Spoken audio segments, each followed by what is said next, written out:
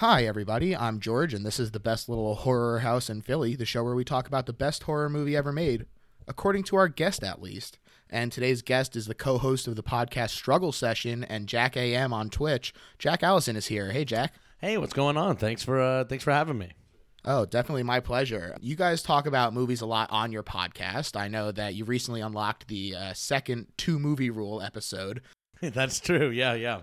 Great episode, but are you into horror by and large? I am into horror. I would not say that I'm like as big a horror buff as some of my friends are or anything like that, or as much as Leslie is. But I always have had a real love for horror movies, and I don't know. I think that horror as a genre like can encapsulate, so many sort of different things that, yeah, I mean, I'm a big horror. Like, honestly, it's like some of the greatest movies ever made are horror movies. And then also some of the like most fun VHS throwaway movies are also horror movies. And so for a genre to be able to contain so much, I like that kind of thing.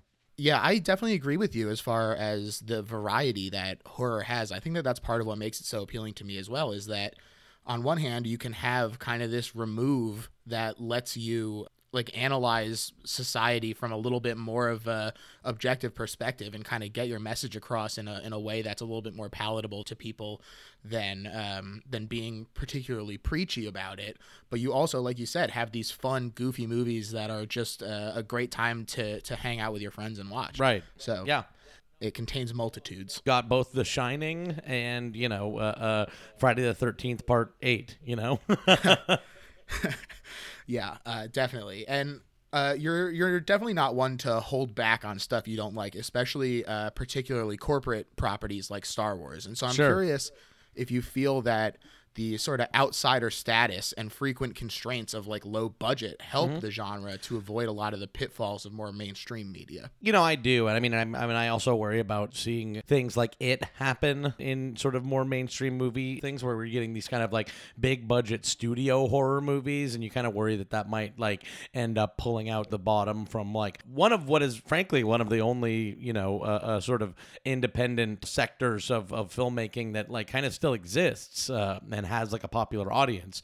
But yeah, I do think that like horror, you'll see like so many great filmmakers, their first film is a horror movie. And, you can still do kind of like weird stuff outside of the mainstream. But what separates horror from so much of like other independent film and stuff like that is that this is like more or less like populist. You know what I mean? Like horror is meant to like evoke a reaction in a lot of the same way that like comedy is. You're trying to get an actual, a physical reaction out of people that sort of can't be, manufactured. It's slightly different even than like the rest of what goes on in indie film. It's because, in the end, like this is still a genre that, is for people to go on dates to and stuff like that. You know what I mean? Like it's an independent sort of facet of what's going on in film that also isn't too like corny and art filmy. Yeah, it's the people's genre.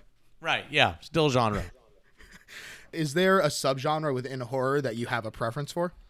Is there a subgenre within horror that I have a preference for?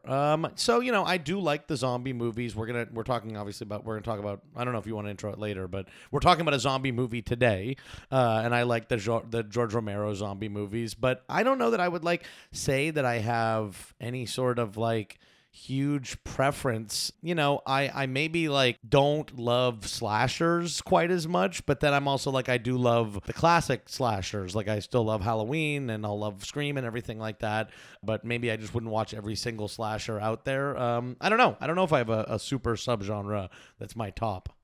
Sure. Hey, there's nothing wrong with having a wide variety. Yeah.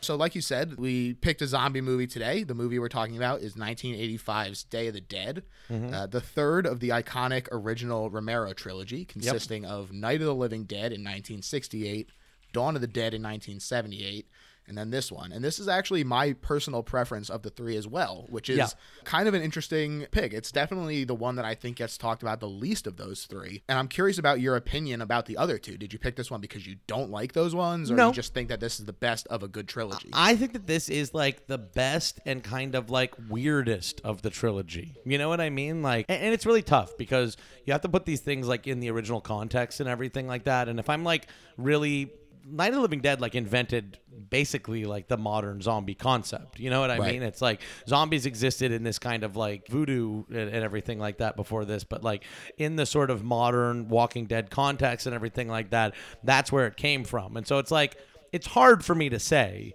that necessarily like Day of the Dead is like objectively better than Night of the Living Dead, because this is, you know, Night of the Living Dead also is like George Romero and his buddies like making like a totally independent low budget movie, and to like make it as big and for that to be as like impactful as it was for, you know, sort of how small the beginnings were. It's hard for me to say that Day of the Dead is better. But as far as like my personal feelings watching these movies when I first watched them, I was most drawn in by the weirdness and the post-apocalyptic nature of it, and also the special effects are just like the best work maybe that's ever been done with practical zombie makeup effects. Yeah, it's really remarkable, and like you said, all three of them are great. And Yeah. it's not like those are the only good Romero movies either. I mean, Romero's like a real talent, a real talent.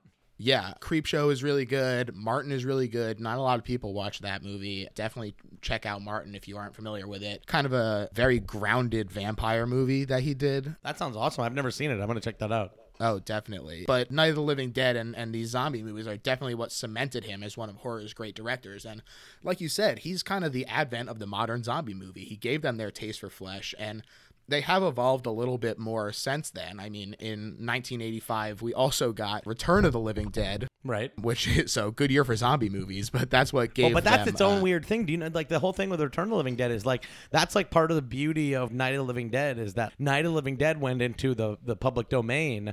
And so there's like these two weirdly side sequels to it. Like Return of the Living Dead is legally a sequel to Right. Night of the Living Dead in the same way that both Day and Dawn are as well. Yeah, they got the of the Living Dead part, and Romero Yeah. took the parts of the daytime.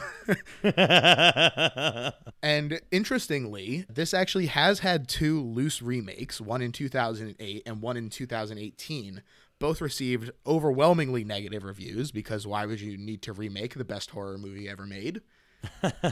Yeah. I just think this one is such a tough one to remake because, you know, even maybe more so than like Dawn of the Dead, this one feels, and I know it's not Romero's last movie, but between this being like Romero and Savini, like there was kind of a feeling of this is the last, the band is back together for one last time. You know what I mean?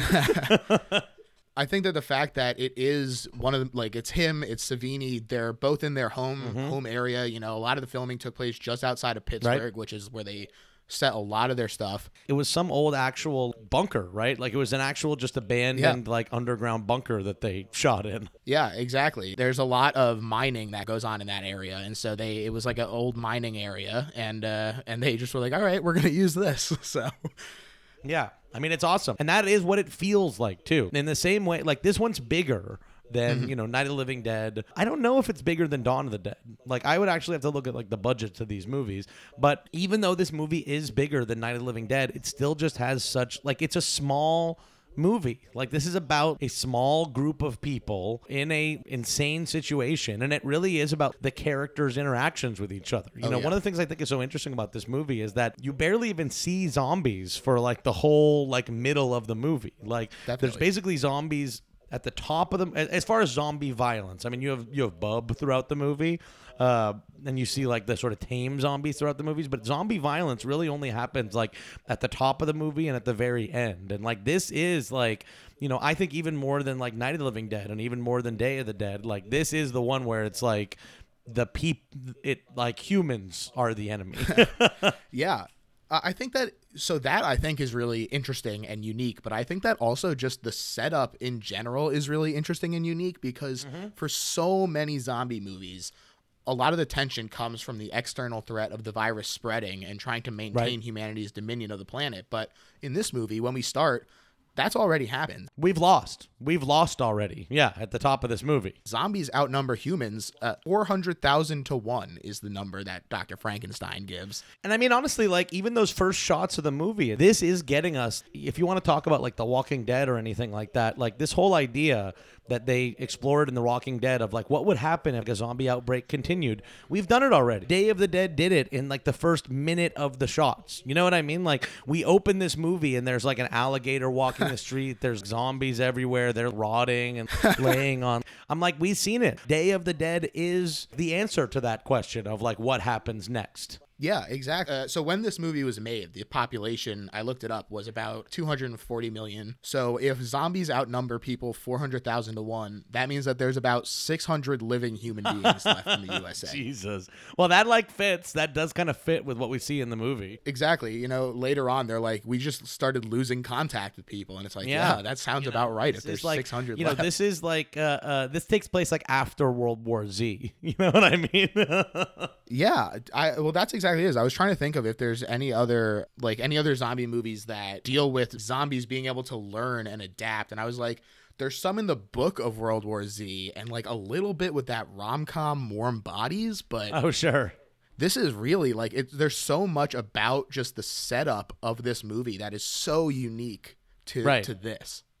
Yeah, I mean, look, I actually think that like Romero was trying to sort of, and I don't know that I have the exact thing that I think he was trying to look at, but I think that he was like very much trying to like explore a different idea in each one of these movies. You know what I mean? Like Romero is like actually a filmmaker, and I don't think he would have just wanted to make another just zombie movie. You know what I mean? Like I feel like the first one, you know, ends up kind of being about people versus people in a sort of similar way. The second one kind of becomes about what are our like cultural shibboleths that we'll all sort of, you know, go toward, and what does that say about us as a people. And then the third one really is, you know, about like what happens when you're up against the wall. What does it actually look like when you're up against the wall? And so it's in that way that I'm like, I really think that he is exploring different ideas in each movie in a way that, again, I will be like the fucking Walking Dead show does not. Yeah. And the movie also, it follows a group of scientists and soldiers in a bunker trying to discover a cure. And so this is another thing that I really like, and it's unique. Normally, we're following just like your everyday jabronis, and we're supposed to be in their shoes as they deal with the shock and fear of this uprising. But the scary part of this movie is not supposed to be the zombies. It's the breakdown of society and even this microcosm. And so we're able to follow competent people making relatively logical decisions and still failing. Yeah, and also, you know, this kind of, you know, again, it's like an even scarier proposition. You know what I mean? This idea of normal people couldn't handle something like this, like that as much goes without saying. But like, what about like when the experts come in? Then we're just still talking about the army and scientists. And so what we're really talking about is violent sociopath thugs and like scientists who basically can't take care of their own day-to-day life, you know? Yeah, and that's definitely how they're portrayed in this movie. The cast is really great in this movie as well. We have Laurie Cardile as Sarah, Joe Pilato as Captain Rhodes, Terry Alexander as John, and there's a bunch of other solid performances from a relatively large-sized cast for a movie with a budget of only $3.5 million, especially when you consider the amount of special effects and makeup that go into a movie like this. Right. Those effects were, as you said, supervised by Tom Savini, whose history is like super intertwined with Romero's. I mean, he worked with him on Martin, then went to go work on Creepshow, Monkey Shines, Dawn of the Dead, and Day of the Dead, and then actually directed the color remake of Night of the Living Dead in 1990. And, you know, Savini, like, really, in this film, I feel like was given full reign to go, like, as fucked up as he could possibly go. You know what I mean? Like, there are... Definitely. The opening shot of this movie is a zombie whose, like, tongue is, like, who doesn't have a jaw. And their, like, tongue is just, like, sticking out. It's wild what Tom Savini is able to do in this movie. And then, you know, the one that, like, always sticks with me is this captain gets actually like torn apart by zombies. Oh my God. It's this insane, just long oneer shot as he gets like torn in half. You see him like get pushed to the ground. He starts getting torn in half, and then like his like guts spill out, and you hear his vocal cords pitch up as they're getting like stretched out by the zombies. I swear to God, we've seen special effects in like every movie. We've seen Avatar. We've seen like the greatest that special effects can show us. This is real. When you watch this, like what Tom Savini pulls off here with like latex and I think, you know, real animal innards and stuff like that is real life They got him from a nearby slaughterhouse. Yeah, like they're using real animal entrails and everything like that from a slaughterhouse. When you watch the movie, that is a real event that happens to that man. And it's like when you see movies now, and even when it's so photorealistic with special effects and everything like that, in your heart there is that uncanny valley, and you can't, like, ultimately what I'm watching here is Tintin. It's like a cartoon or something like that. In this, it's that fucking cannibal Holocaust thing. Like, you buy it in this movie. Yeah, definitely. And I definitely think that has a lot to do with Romero's ability, or not Romero. I mean, yes, Romero, but also with Savini's abilities. This is actually the first time that we've gotten to talk about Tom Savini in this show. And boy, he is really just one of my favorites. I mean, I love Friday the 13th as a series, and I think that not only did he create the look of Jason Voorhees in the original, he also created the Part 4 look, which is one of the more iconic ones. He also worked on Texas Chainsaw Massacre 2, which is a movie that I love and has cool.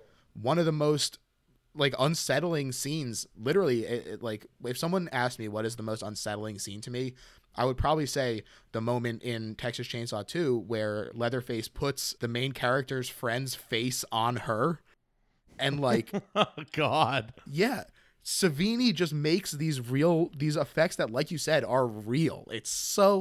It just unnerves you at your core. And he got these guts and stuff from a nearby slaughterhouse. And during filming, the refrigerator that was housing them became unplugged. And so everything started spoiling. And so everything smells nasty. And he really was just told to just do whatever he wanted, because the budget for the original script was actually $7 million, but they said that he could only have it if he could film an R-rated movie. And so for an unrated movie with no limits on gore, they would split it in half and give him 3.5. And so if you look at it, this movie is actually not rated.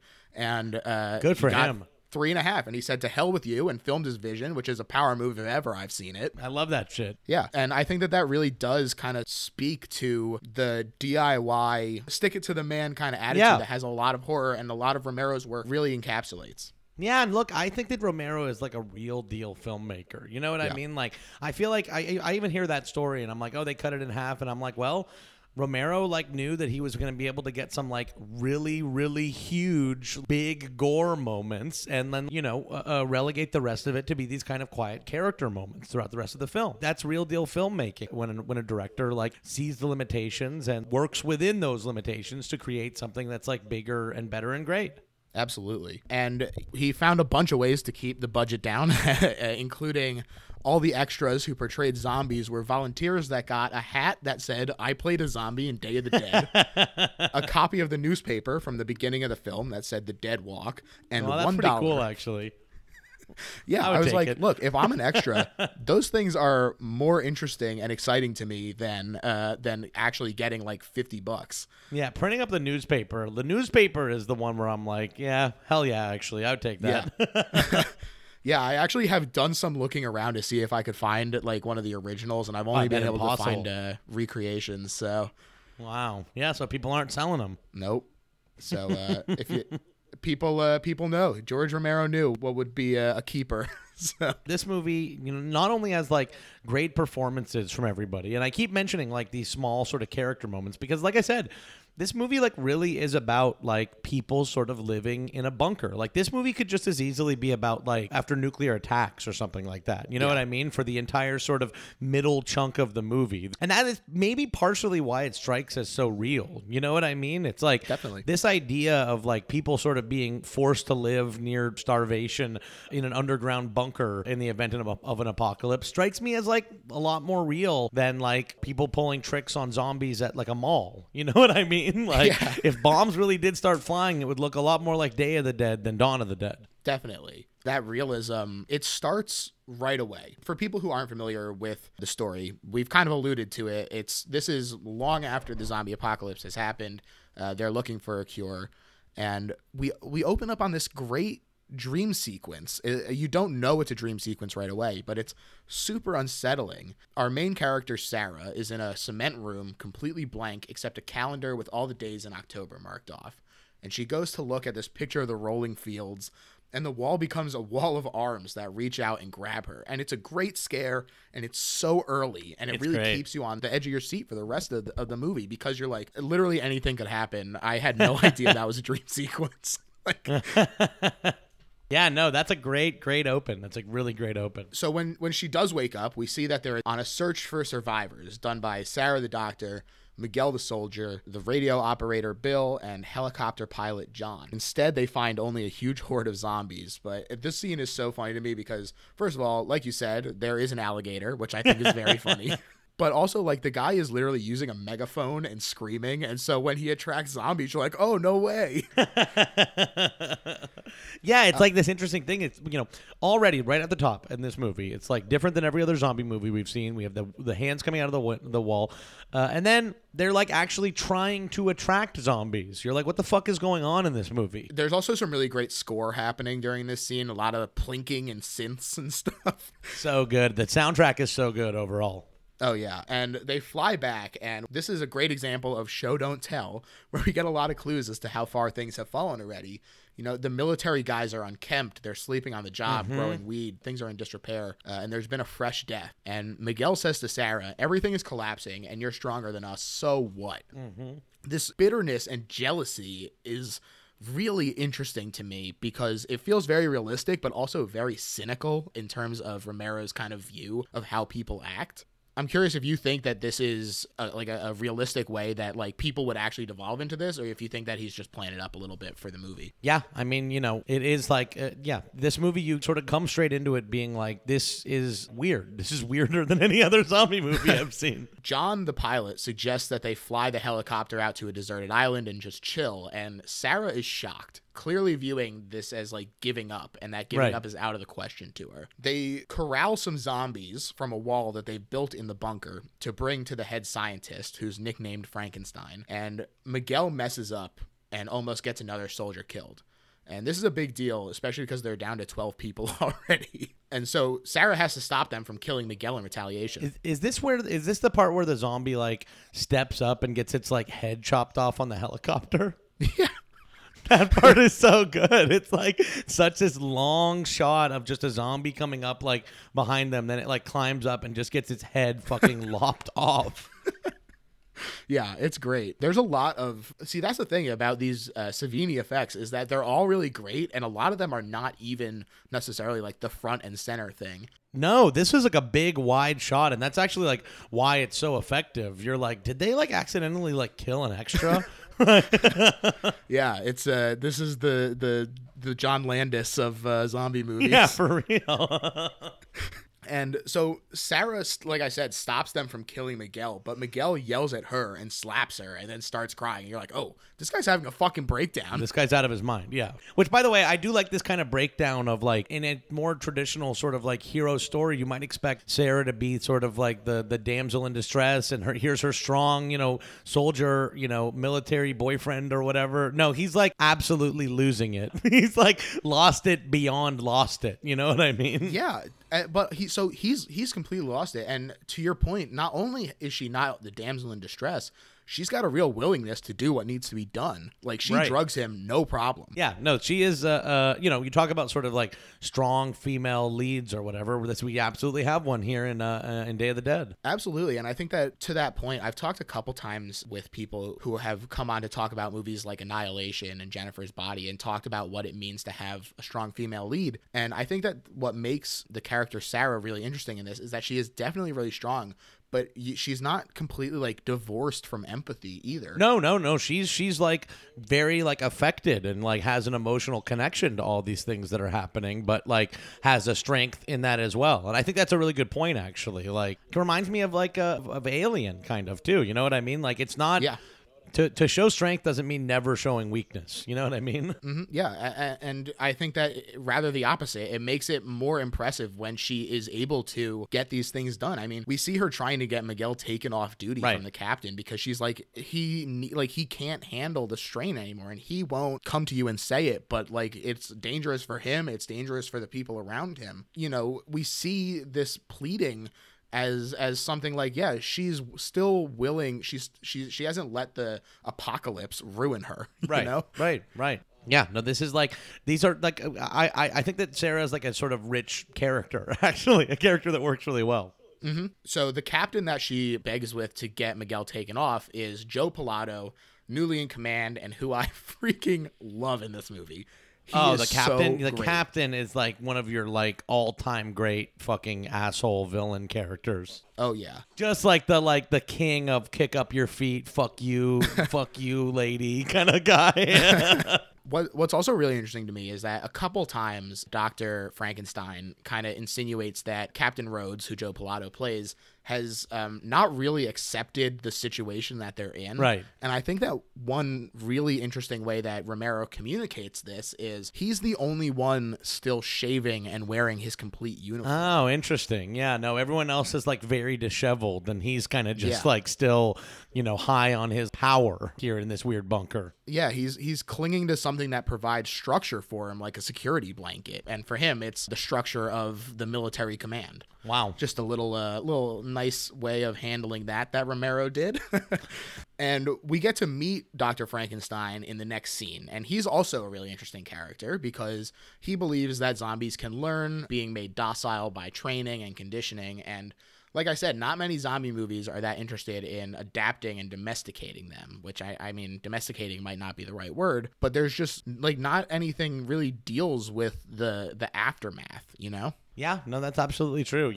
George Romero kind of goes back in and deals with the aftermath Right. again later in Land of the Dead and stuff like that. But, Right. nobody else really had anything interesting to say about that. Like, they all kind of just saw what Romero did in Night of the Living Dead, and everyone was like, wow, that's really wild. Like, can you imagine an outbreak like that? And nobody really wanted to go further, I guess, except until, The Walking Dead, which is now a television show that, I swear to God, Walking Dead to me is like very close to just showing like, the Coliseum or something like that. Like, I am a horror fan, and I feel like that show is just to like let people watch death every week, and I don't really like it. No, I'm with you, to be honest. I think that the effects in it are still great. I mean, Yeah. Greg Nicotero does great work, but the actual content of the show, What's this show trying to just say? does not It's do it just for so me. dour. It's like, Yeah. I don't know. Like, even in this movie, we'll talk about the ending of this movie. This movie still has hope. Yeah. Yeah, no, I definitely agree with you in terms of The Walking Dead, and the fact that this show has continued to go for however many seasons it's at now, I think really demonstrates that there is hunger for it, for this sort of what happens next, And so I think that people out there who are just writers, maybe this is something to think about. Yeah, or maybe come up with a whole different idea altogether. Yeah, Sure. True. Yeah, let's get some actual originality instead. But Maybe we've said it all. Maybe we've said all there is to say about zombies. that's true. And tension continues to grow. We start from a place of already being very tense, and it just continues to escalate as supplies dwindle and communications with other survivors has stopped. And there's this sort of slow progress in research and, a lot of great effects in this scene where they go to talk about what they're doing in the lab. I do also think it's really funny, though, that one of the guys who like turns over and it's the zombie and all his guts like spill out, there's just a random rubber chicken in a pile of entrails.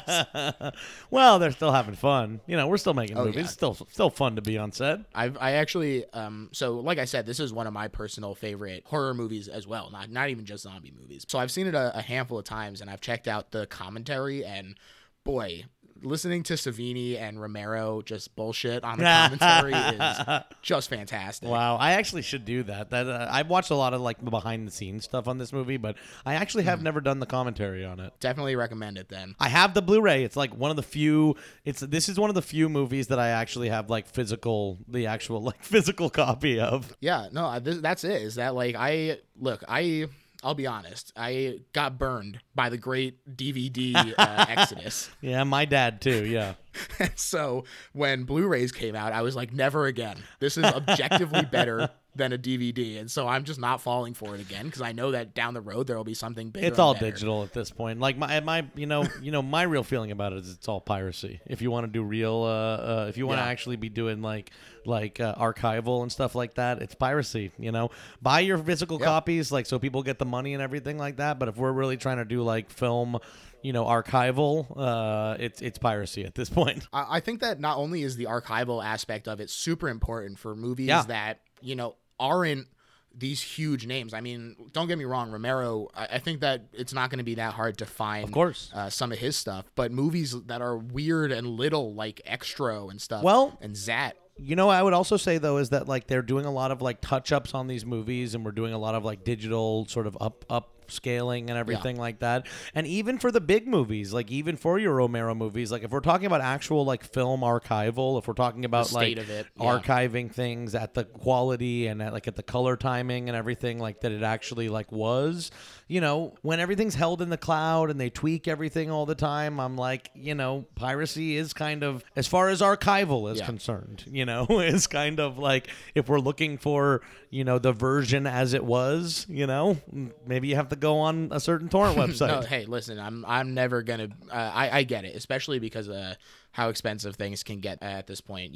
Yeah. Look, I advocate for people to buy everything they like, try to get people paid, get everybody money, but maybe after you buy it, get yourself a torrent copy. and the reason that I actually did wind up buying, I'm probably at like 30 Blu-rays now at this point, is just because I wind up getting stuff that is either weird and small and little that I'm like, oh, I'm not sure that this is going to be easy to find moving forward, or getting stuff like the commentaries. Like, if, I don't buy Blu-rays that don't have any commentaries or anything, because at that point there's no point to it for me. I'd rather something that I can't get from just watching the movie. That's, to me, the benefit of having the physical copy. Yeah, for sure. But we digress. So there's like I said, the tensions have continued to escalate, and there's a meeting between the scientists and the soldiers, and Rhodes declares that anyone who doesn't obey him will be executed. Yeah, it's martial law time. And he threatens to abandon the scientists and leave the compound, but Frankenstein points out that it's a hollow threat because there's nowhere to go because the zombies have overrun the world. Right. And truly, one of my favorite line deliveries ever, when he says, "I'm running this monkey farm, Frankenstein, and I want to know what the fuck you're doing with my time." It's so good. Wow. Good. It's great. Joe Pilato, it's funny. God, he's so good. He actually is in Dawn of the Dead as well, as a cop. Oh, really? I didn't know that. And so there's kind of this interesting, like, is it the same character who he was a cop and then joined the army? Where is he in Dawn of the Dead? Is he a cop or something? Yeah. Wow, okay. And so, it's possible that after the apocalypse, he joined the army to try and fight and then rose to captain. So it's interesting to see this actor show up in both, but regardless of if he's the same character or not, he does a really awesome job in this movie, and he's so good, spectacular. Sarah is shaken by Rhodes' threat to shoot her, and she awakens from another great quick dream sequence to let us know that no matter how well she hides it, which she does hide it very well, it is getting to her, the situation. She heads to Bill and John's trailer to kind of talk about what's going on. This is another really interesting scene. I really like the character of John, who's the pilot, and he tells her that he's convinced it's a punishment from God, and part of why he's been so chill this whole time is because A, he knows that they won't shoot him because he's the only one who can fly, but B, the fact that this is a divine plague means that the scientific mission is doomed to failure, and that the effort to preserve the civilization's records is pointless, so why stress about it? Like, this pure nihilism that he's kind of... Well, I mean, like, we go into, like, weed area, you know what I mean? Yeah. It's like, suddenly we're in, like, sort of, like...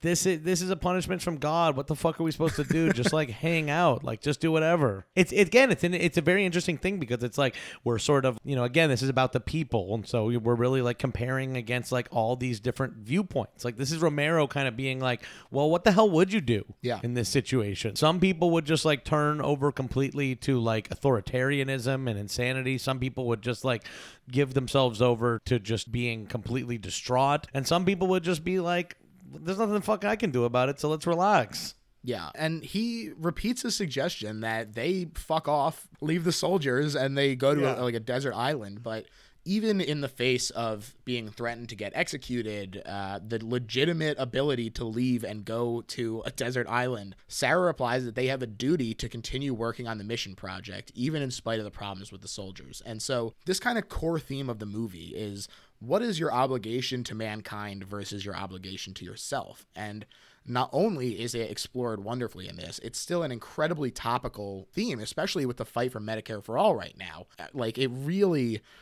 it just feels very prescient, turning on the news or going on Twitter and having everyone be like, well, I got mine, so fuck off.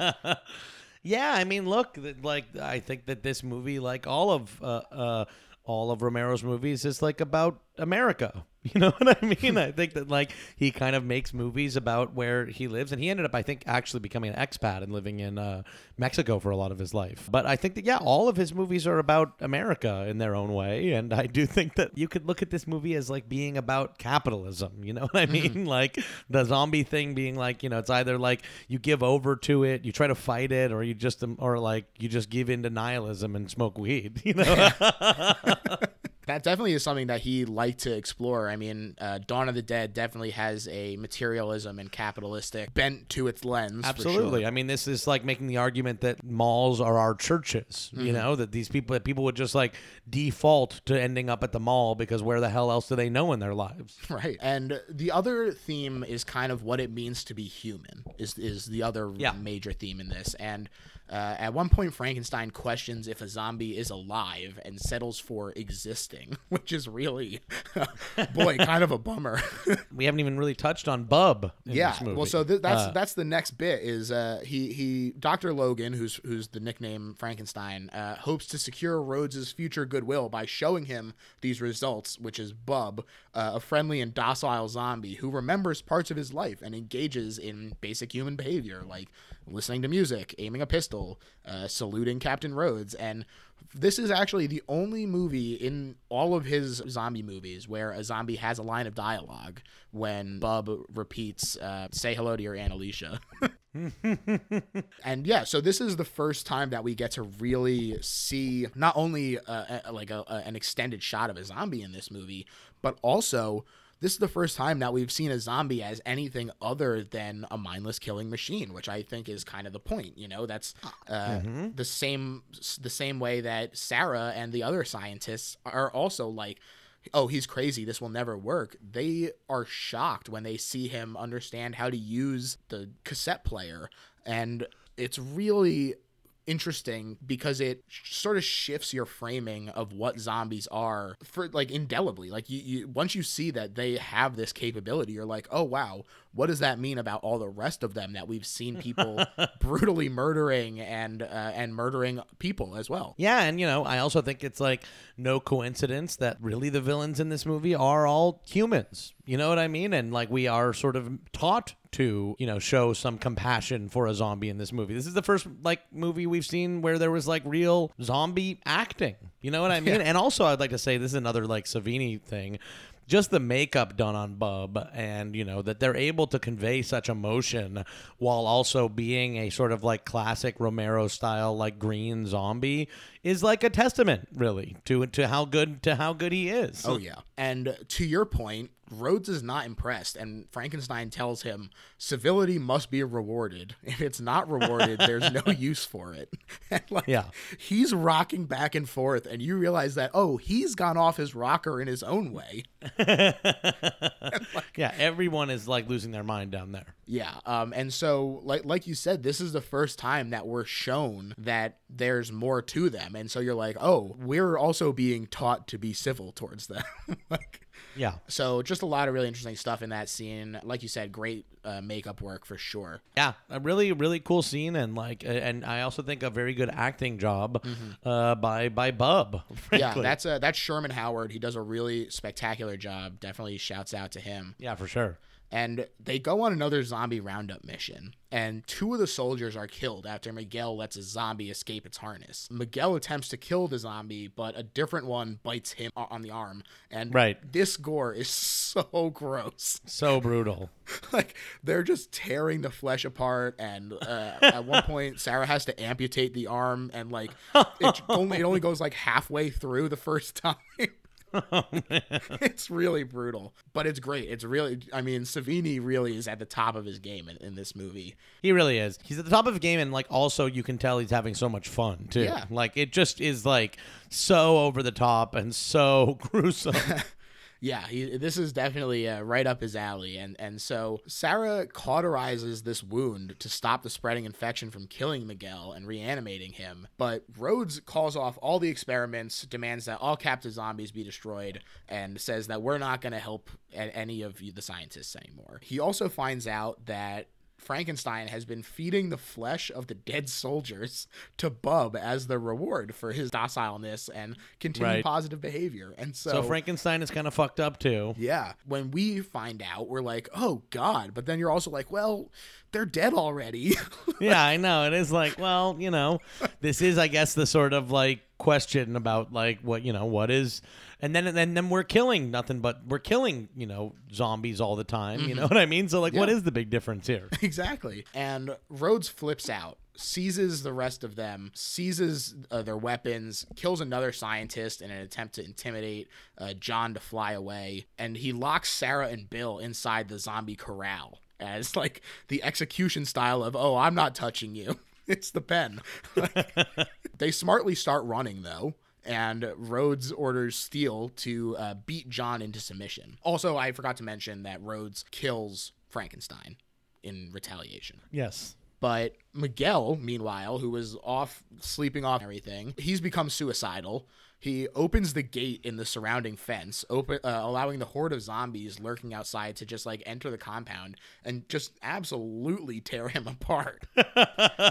This is some wild stuff. Oh, yeah. It's really gruesome. Yeah. And 3 of Rhodes' men were in pursuit of him, but they weren't able to stop the zombies from getting in because Miguel ripped out the control wires. Sort of a couple things are happening at once here. John overcomes his captors and steals their weapons and goes into the zombie corral to rescue Sarah and Bill, which is another really fun scene.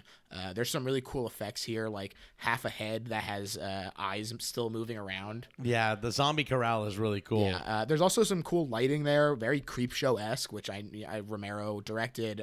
Some very deep reds and blues, so very cool looking. And as the zombies enter the bunker, Rhodes abandons his men. After all of this, he's caring about their dead bodies and all this shit. Yeah, he just immediately is like, oh shit, I'm out of here. Runs off on a cart, and he just leaves his subordinates to them. And yeah, there's another guy here who, like you said, his screaming head is torn up. It's very satisfying to watch these guys die, but it's also pretty gruesome. One guy... These are the most gruesome like special effects we've seen, And one guy kills himself rather than be torn apart, which is, a classic dilemma. Yeah. And back in the lab, Bub escapes from his chain and finds the corpse of Frankenstein.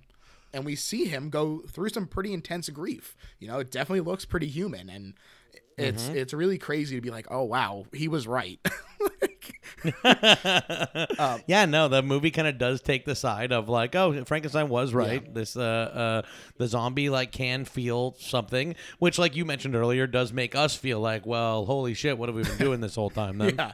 And not only can he feel grief, he can also feel the desire for revenge. So yes, Bub, he grabs a pistol and he starts hunting Rhodes. And this is our first time seeing a zombie with a pistol, right? Yeah, definitely. I mean, good Lord, why don't you give a killing machine another killing machine? The only thing that could stop a bad zombie with a gun is a good zombie with a gun. That's what I hear. And Bub finds Rhodes and shoots him, wounding but not killing him. And Rhodes runs into a horde of more zombies who also tear him apart. And so much about this death is, this might be my favorite horror death because not only does Joe Pilato get torn apart in one of the most gross ways I've ever seen, but he also is indignant till the end. And as they grab his limbs, he screams, choke on him.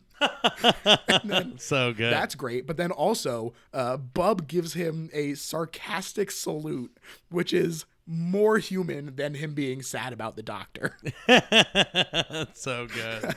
Yeah, it's really fantastic. John does manage to find Sarah and Bill inside the zombie corral, and they get to the surface, and there's a quick cut, and Sarah awakes with a start, to reveal that they did, in fact, fly the helicopter to a desert island, as John had suggested. And I love that so much. Oh, yeah. I really do.